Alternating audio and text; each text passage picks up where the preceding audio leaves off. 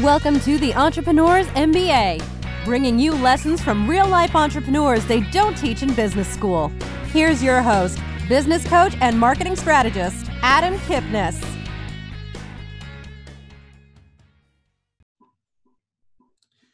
The entrepreneurial journey, the entrepreneurial story always starts with hours and hours of work and late nights and what you have to give up in order to be successful. And we know that the failure rate in businesses is super high. So you have to work hard. You have to take action. You have to do things that other people won't do. But why? Why put in that ridiculous time and effort? Why try and do everything yourself? Why not buy a business? If you can buy a business, it's ongoing, and learn how to grow it and make it better versus starting from scratch. Are you going to be much further ahead? My guest today believes so, has a system to do so. This is Adam Kipnis, host of the Entrepreneur's MBA podcast. Appreciate you listening today. Want to shout out to C-Suite Radio for hosting the show and all the great things they do for entrepreneurs in the country, and to my sponsor, Network Together, which is a nationwide networking group where you can meet other entrepreneurs as well as potential clients. If you go to ntevents.net, they have online events for people all over the country, all over the world. Carl, Alan, thanks for joining today. I'm really excited about this different viewpoint of entrepreneurship and what people can do and take advantage of opportunities in the world. Thanks for joining. Thanks for having me, Adam. It's a pleasure. You're very welcome. I love the topic. I love the different view that you have over the traditional work really hard, stay up late at night and build a business. As you were getting started, you went the traditional path. You had more of a corporate job. You worked with some of the world's leading companies, and then you transitioned. Tell us a little bit about that start and transition. Sure. So I graduated in 1992. I originally my degree was in structural engineering, but I never really saw that as my final path. So on graduation, I went to work for an investment bank. So I went to work for Bank of America in the mergers and acquisitions team. So I was doing deals all over the world for the likes of Boeing and GE and IBM and Microsoft and Lockheed Martin. And I did that for a number of years. Then I left and went to business school. So I got my MBA from the University of Chicago, and then I worked in private equity for a while. So these are companies that invest in other businesses that are privately owned. And we invested in a technology business, which we later sold to Hewlett-Packard. It was a software company. And I went along to HP as part of the transaction as one of their mergers and acquisition principals. So I had a great time at HP. I was flying all over the world. I was buying businesses, some of them, north of $10 billion. So HP had a huge budget to make acquisitions, because if you own a big business, it's a lot easier to grow by acquiring other businesses. When you're publicly traded and you have all your shares available and your cash available to do deals. So that was my job. I was doing that. And then 2008, 1st of February 2008, my life and my world completely changed in a heartbeat. So I was in a boardroom in Moscow, and I was working on closing a deal. We were buying a printing company for HP. And my wife at the time was 36 weeks pregnant with our son, Josh, who's almost 13 in February. And I thought it's perfectly safe to travel because Josh was still cooking for 4 more weeks. And the phone rang, and I'm in the middle of this pitch, and I'm trying to close this deal. And my phone is ringing and ringing and ringing and ringing, and it's my wife. So eventually I picked it up, and I said, I'm in a meeting. She said, well, you better come home because I'm going to hospital. Josh is on his way. So I literally ran out of the boardroom. Luckily, I had my phone, my wallet, and my passport with me. I didn't take my luggage. I think my luggage is probably still there. I just left it. I ran out of the building. I hailed a cab, which in Moscow is not the easiest thing to do. I managed to get to the airport, flew home.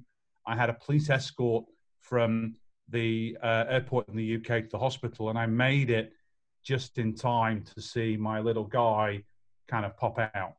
And, I'm cradling him in my arms, and, I'd not been around that much during pregnancy. I'd spent a lot of time in California where HP was headquartered, and I was all over the place doing deals. So I kind of realized that, this is not what I wanted in my life. I wanted to be with my family. I had a newborn son. He needed me, my wife. So I quit. I called my boss and I quit. I walked away from 7 figures of share options, and I retired. I retired at 37. I was financially free. I'd done very, very well in corporate mergers and acquisitions. I went right the way through the .com era, where we were making really good bonuses. It was a great time. So I invested that money very wisely. And I retired. I was 37, and I only lasted, Adam, about 3 weeks, and really struggled. Really struggled. I'd gone from 100-hour weeks flying all over the world to changing diapers, and I needed something to kind of continue to fuel me. So I sat down with my wife one night. We opened a really nice bottle of red wine, and I said, "Look, honey, what am I going to do? I'm going to get sick if I don't do something." She said, "Well, she said, your biggest problem, Carl, is you only have one skill set. You're one of the best in the world at buying and selling businesses. But I didn't want another job. I didn't want to work for anybody else. I wanted freedom. And I still wanted the ability to continue to create wealth. So I decided to become a business broker. Business brokers, if you don't know, are agents for small businesses. So they're like a mini version of an investment bank. They essentially broker deals between buyers and sellers, typically in the $1 to $10 million revenue range for businesses. So I set myself up as a business broker. I found a business to sell, but the sellers didn't want to sell to a competitor. They wanted to sell to an individual that would cherish the legacy of the business and safeguard the employees and grow the business and keep the brand and all the goodwill. So I just turned around to the 2 brothers that owned it, and I said, "Look, I don't know much about the transport industry," because it was a transportation company. It was doing about $5 million in revenues, very profitable. I said, "I don't know much about your industry." I said, "But I know how to put deals together. I know how to raise financing, because this is what I've been doing all my life." So I said to them, "I'll buy the business." I said, "But I'm not going to put any of my own money into the deal. My wife won't let me. I'm gonna use the balance sheet of the company with the assets and the cash flows of the company to raise some financing. And then I'll also be paying you part of the deal over time. And that's called seller financing." And I explained to them that I would share the ownership of the business with some of the key employees that would help me run it. And they were thrilled. They were absolutely thrilled. They were getting some money for the business.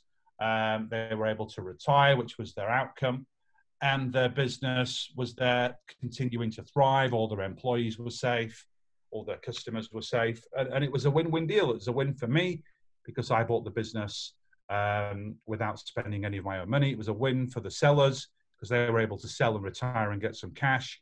And it was a win for the company because it was continuing to trade in the way that it had been set up 25, 30 years ago. So that became my first deal as an individual. The kind of the fancy Wall Street term we use for the deals that we do, they're called leveraged buyouts. I did a bunch of them back on Wall Street. But essentially what I've done is I've taken the LBO model, the leveraged buyout model, and I've just packaged it up to work with a small business. So a $1 to $10 million revenue company. And what's really, really interesting is it works very similar to real estate. You know, there's a concept in real estate called OPM, other people's money. People buy and sell real estate without ever investing their own capital. We're doing something very similar, but obviously it's a different process because you're buying a business versus buying a property, so to speak. Yes. And today, so that was my first deal. That was back in 2008. Since then, I've bought and sold lots and lots of businesses in the US, the UK, and Australia. I'm the founder and co-owner of a private equity fund located in the United States with my partner, Adam Markley. And then my other business, which is called Dealmaker Wealth Society, we coach and mentor over 5,500 students that want to do deals the way I do them. So we eat our own cooking, if so to speak.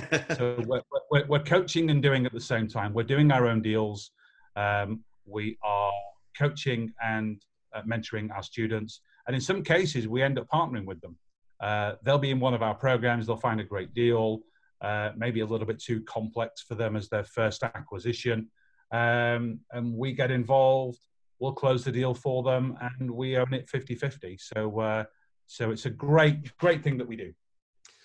No, it's wonderful what you do, in the way that not everybody wins, right? You win because you get a cash flowing business. The employees win because they don't have to look for other jobs. The business doesn't get absorbed, and people need to sit on pins and needles waiting to see if their role is going to be, I guess, jettisoned because there's somebody at the current company or at the new company that may already did it. There may be duplication, and now you have students that you're teaching to do this as well. I want to go back to that 24-hour period where you were in Moscow, right? You wake up in the morning and you're working on a big deal that you're closing, and 24 hours later you have no job and a new baby.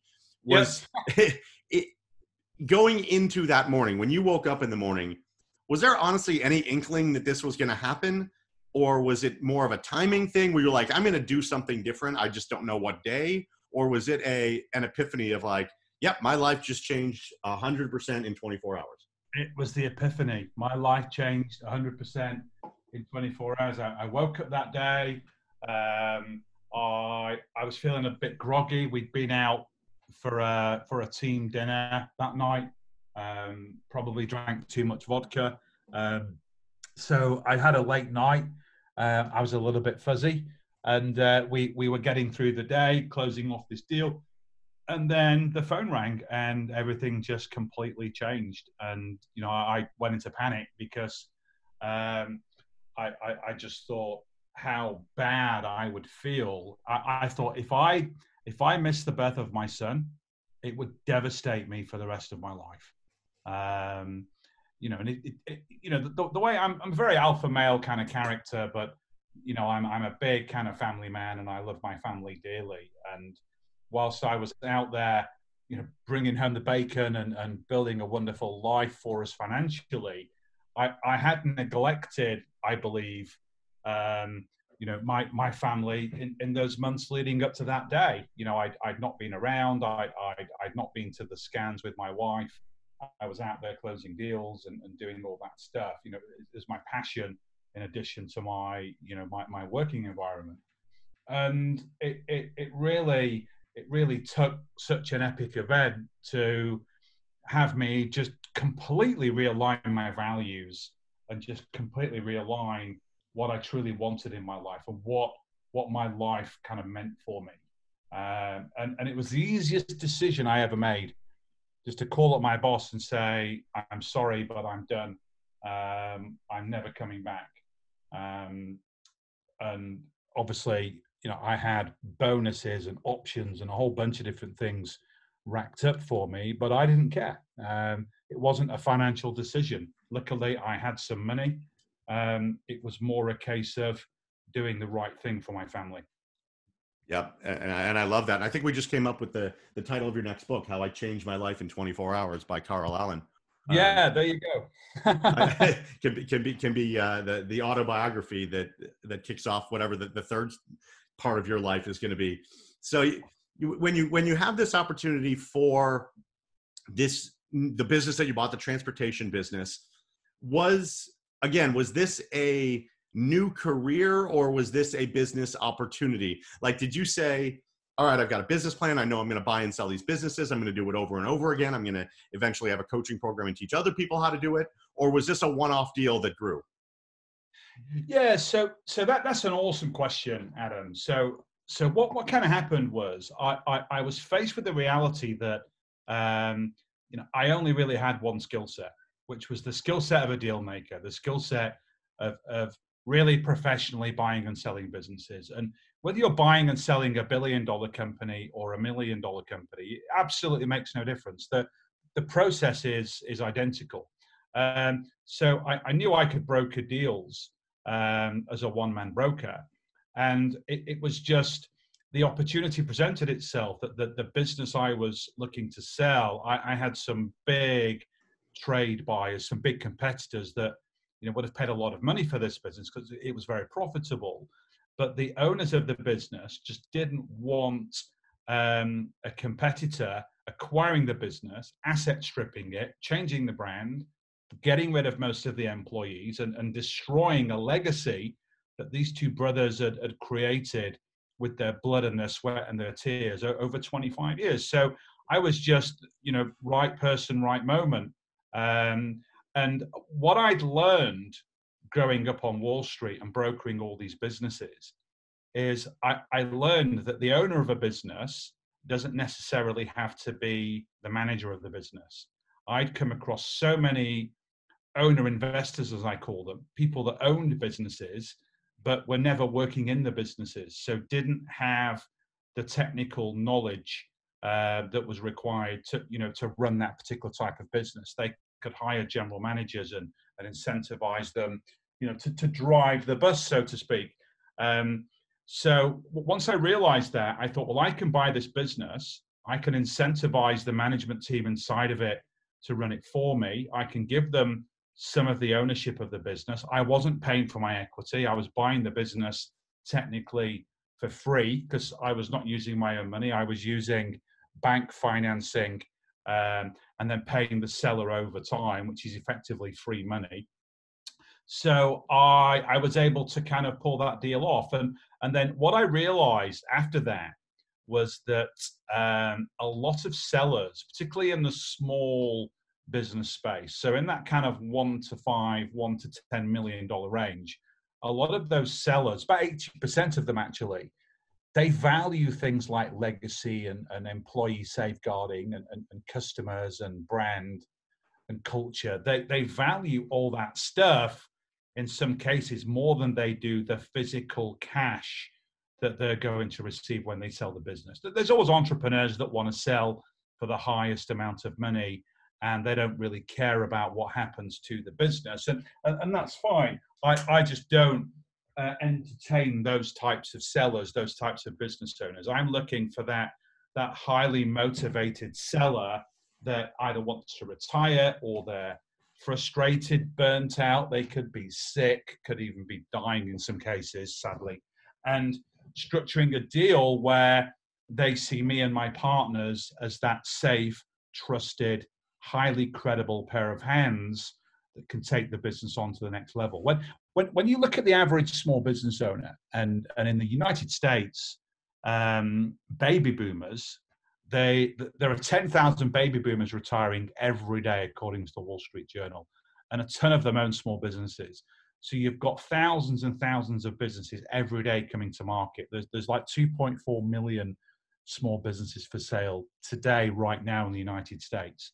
And only 1 in 11 of those businesses, are going to sell in the next 12 months. So you're able to find deals, talk to these sellers, and determine which of those sellers want an individual or individuals to take the business on. Because if you started a business 20, 25 years ago and you've grown it, made it successful, and your children don't want to inherit it from you, they're off at college being doctors and dentists and lawyers and so on. And as a seller, you're faced with having to sell that business to fund your retirement. Then what's interesting is a lot of those sellers, they've spent more time in their business than they have with their own family. And I can kind of relate to that a little bit to when I was in the corporate life. So they've put blood and sweat and tears and time and energy and soul and heart into that business. They don't want to just give it to somebody who's going to rip it apart, no matter how much they're offered. They want somebody that's going to love it and cherish it and nurture it. So that's what we do. We find those sellers where they have those values, and that's their outcome. They want a safe deal, and that's where we play in the marketplace.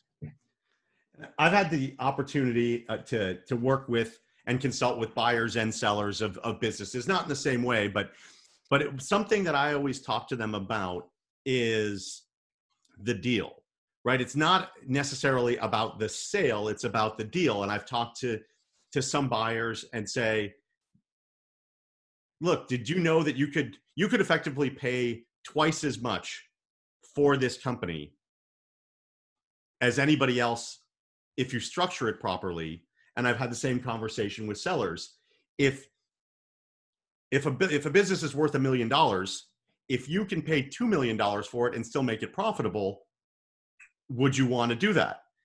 And it's the education process. Like, you work with a lot of students, teaching them your process on how to buy, but talk to us a little bit about the education process that you use on the sales side to open the eyes of those sellers to understand that it's not just about finding someone that either has cash to plop down or someone that can get a bank to finance an entire purchase, that there's another way. Talk to us about that education process on the sell side.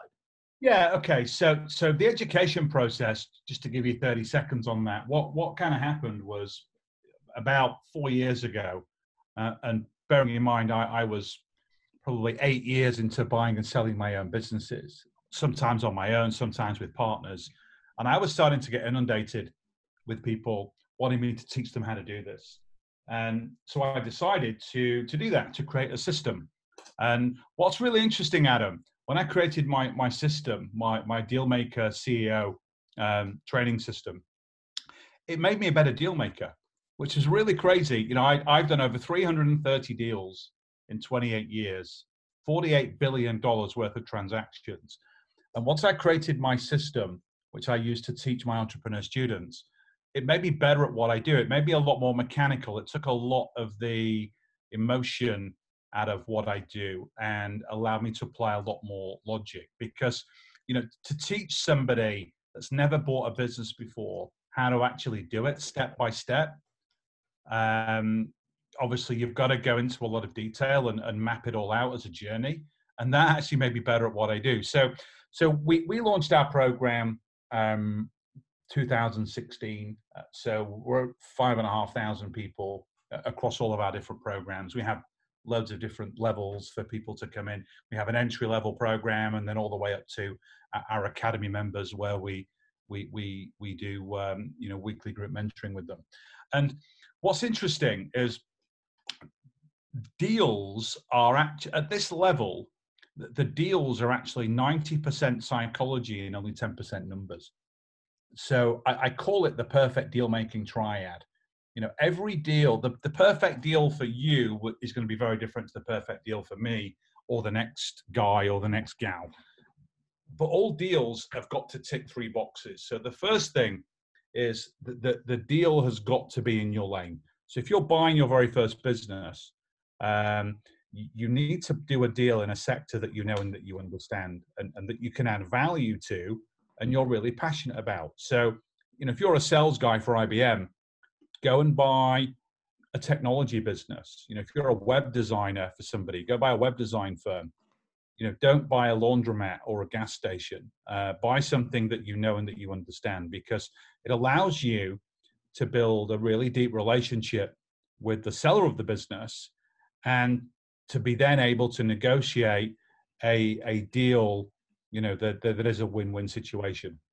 Because when you're buying a business, there are 3 ways that you can finance a deal. So the first, and I've never done an LBO without this, is seller financing. So it's like a lease to buy model. So you're effectively paying for all or part of the business. It's generally part of the business. You're paying for it over time, whether it's 1 year, 5 years, you can pay monthly, quarterly, annually, but you're using the business's cash flow that's generated to make those payments. So the business is effectively paying for you to buy it. And that's called seller financing. In Europe, it's called deferred consideration. In Australia, it's called vendor financing. But it all means the same thing. You're using the business's cash flow to buy the business from the seller. Now, in a lot of cases, the seller wants a closing payment, even if it's just to cover their closing costs. And that closing payment can come from two different places. More commonly, it comes from the financial resources of the business. So the assets of the business, like its cash, its real estate, its plant and equipment, even its inventory, and also its receivables. So receivables financing is really the rocket fuel of leverage buyouts because it's the quickest, cheapest form of debt financing that you can get into a deal to allow you to make a closing payment. A closing payment is what you pay the seller the day you assume ownership of the business. Then the seller financing is what you're paying after that over a determined period of time to true up to make up the total value of the deal. So the third element of that then is equity. So if you have some of your own money, you can put some of your own money into the deal. I personally don't do that. I'd rather partner with somebody that can also add some value to my business. So I would go and partner with an angel investor that really knows and understands that sector and can add value to my deal and can add value to that business. So I will sell that investor a minority share of the opportunity in return for some cash, which then makes up that equity portion of the deal. So those are the three ways that you finance the deal. But one of the biggest questions I get asked all the time, and it might be on your list, is how do you value a business? And what's really interesting is a lot of people get really hung up on valuation. You know, how much am I paying for this business? And valuation is nowhere near as important, Adam, as the structure of the deal. You know, if you look at valuation multiples, the average for a small business in the United States in 2019 was about 2.5 times the free cash flow. So if you're a business doing $1 million in revenues and you're generating $100,000 of free cash flow, so a 10% margin, your business is worth around $250,000, subject to a few little minor adjustments that, you know, I won't bore your listeners with going into that detail. But so that's roughly what a business is worth. Now, if the business has no assets and the business has no ability to raise any financing, I might pay 5 times for that business. I might say to the seller, look, I'll pay you $500,000 for this business, but I'm going to pay you over 8 years, which means that I've still got a little bit of that cash flow left for me before I even start to grow that business. So a seller can make a lot more money selling a company by agreeing to park some, or in some cases all, of the payments into the future. So the big takeaway there is the structure of a deal is considerably more important than the valuation or, you know, the headline price that you're going to pay. I love the fact that I was right, that what I had in my head is exactly what you do. We're talking with Carl Allen on the Entrepreneurs MBA podcast, talking about buying and selling businesses and the opportunity to experience your own entrepreneurial journey without starting from scratch, but buying something that's ongoing. And Carl, following up on the deal structure and versus valuation, if you went to a business broker, I mean, you said you started your own business brokerage, and that's where this all started. But you probably work with other business brokers that are listing deals today. Absolutely.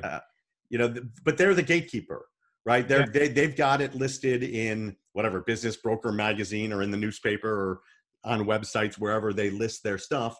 And it says that $1 million revenue business, we want X $300,000 cash. Yeah. The structure is going to come in either with a very, very good business broker, but more likely getting past that business broker as the gatekeeper and talking to the owner themselves. How do people, or how do you and your students navigate to actually get to that, what, you know, the economic buyer, the person whose pockets are benefited by this conversation that may never happen because they're they're trusting, just like a real estate agent. The real estate agent doesn't always bring deals, and the owners never have the opportunity to say, hey, let's negotiate this out. How do you navigate that process? Yeah, so that's one of the big differences between a real estate deal and a business deal. So in a business deal, you absolutely have to talk in detail with the owner of the business, because there's a lot of things about the business that you really need to kind of understand in terms of its strategy, its growth, the opportunities, the strengths and weaknesses in the business, the outlook, the future forecast. You can't get that from the broker. You need to get that from the horse's mouth, so to speak. You have to get that information directly from the business owner. So business owner conversations happen all the time, whether there's a broker involved or not. What I would say is brokers are actually my least favorite place to find deals. You can get great deals from brokers. I'd rather build a network and leverage deals from my own private network, or do direct approaches, or leverage social media. We can drill into some of those methods later if you want. But back to brokers. Brokers on average only sell about 1 in 20 businesses. So we have a little kind of trick with brokers. What we tend to do is we find out how long the business has been listed for sale, and we wait till at least 6 months, ideally 9. Once we've got to that time period, the business broker is starting to feel that this is going to be a real stretch trying to sell this business, anywhere near, what might be a premium valuation that they've put on the business itself. So at that stage, the broker's a lot more creative, should I say, and a lot more interested in getting the deal off the books, getting their fee, and helping you work with the seller to come up with a structure that's going to work for both sides. There's one big caveat to that, and that is called the SBA.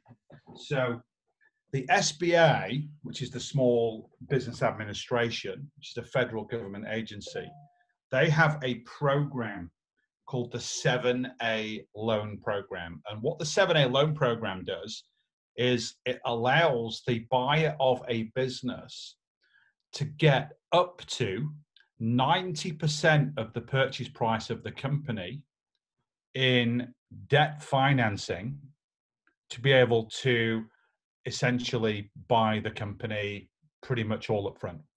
And when you're in that situation, then you're obviously able to negotiate a lower purchase price for that company, because it's the time value of money, isn't it? Yep. If you're able to put down the vast majority of the purchase price at closing, the seller's going to get all of that money up front. So you're able to negotiate a lower overall price. There are some challenges with SBA. With SBA, you need to sign personal guarantees, where more likely than not you don't with the other types of financing I talked about before. You need to have a reasonably good credit, because with SBA, you as the buyer, the individual, it's your credit rating that's important. Whereas if you're doing traditional asset-based financing, so using real estate, equipment, receivables, inventory, etc., raising equity, it's the business's credit that's important, not yours as the individual.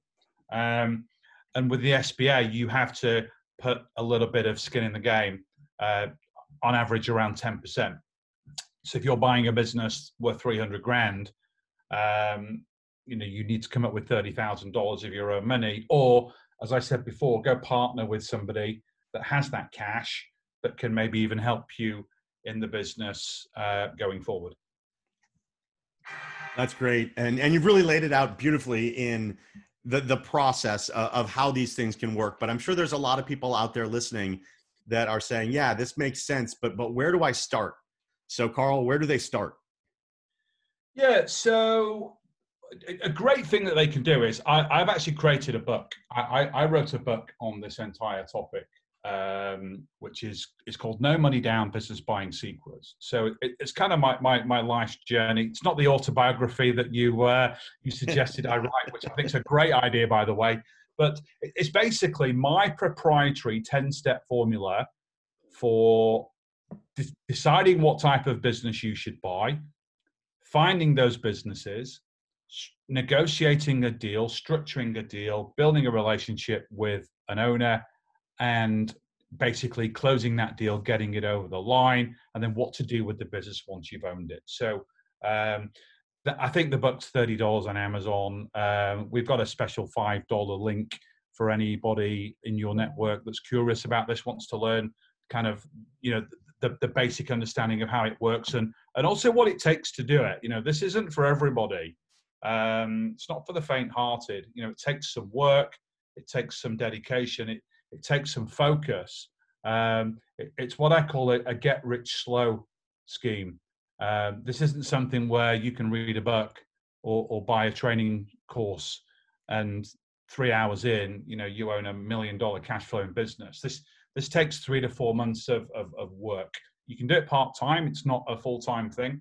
6 to 10 hours a week and you're golden. But it requires some work and it requires some mastery. Like anything in life, anything good in life that you want, you have to work for it. And my stuff is no different. So I don't want people to think this is like a walk in the park. It takes some time and some effort. I've made it very simple to follow. Just need to have some dedication to go through it. So if they go to trainwithcarl.com/MBA, so trainwithcarl.com/M for Mike, B for Brian, A for Alpha, they can get a $5 version of my book, No Money Down Business Buying Secrets. And that's a great primer to this industry and what it really takes to be able to do this. That's awesome. I appreciate you offering that. It sounds like I better go get that book. And one of the reasons why I think it's so interesting is the process, right? It's not about, just like we said, it's not about the deal, it's about the structure. In this way, it's not about buying a business. It's about learning how to analyze businesses. It's about taking the opportunity. I was actually on a phone call last night with some friends that are investing in a opportunity. And I wasn't on the call to be part of that investment group because it doesn't fit my personal desires. But I like to listen to what are they asking for? What's the industry? What's the structure? And if you read the book and then go find a business to analyze, right? You analyze it. You don't have to buy it, right? You can just analyze it and then you learn a little bit more and helps you step into that 3 to 4 month process of really becoming an educated person on this so you can feel comfortable buying your own business, correct? Correct. Love it. Love it. As we wrap up here, now people have an idea of what it is you do, how to do it. I want to talk just really quickly about the management of multiple businesses. You said you've got businesses in England, you've got businesses in the UK, you've got businesses in the States, you've got partners. Yep. I don't know how to word this necessarily, but that's a lot of stuff that you have to then manage. That's a whole skill set that's separate from what we're talking about in the entrepreneurial space or in buying a business.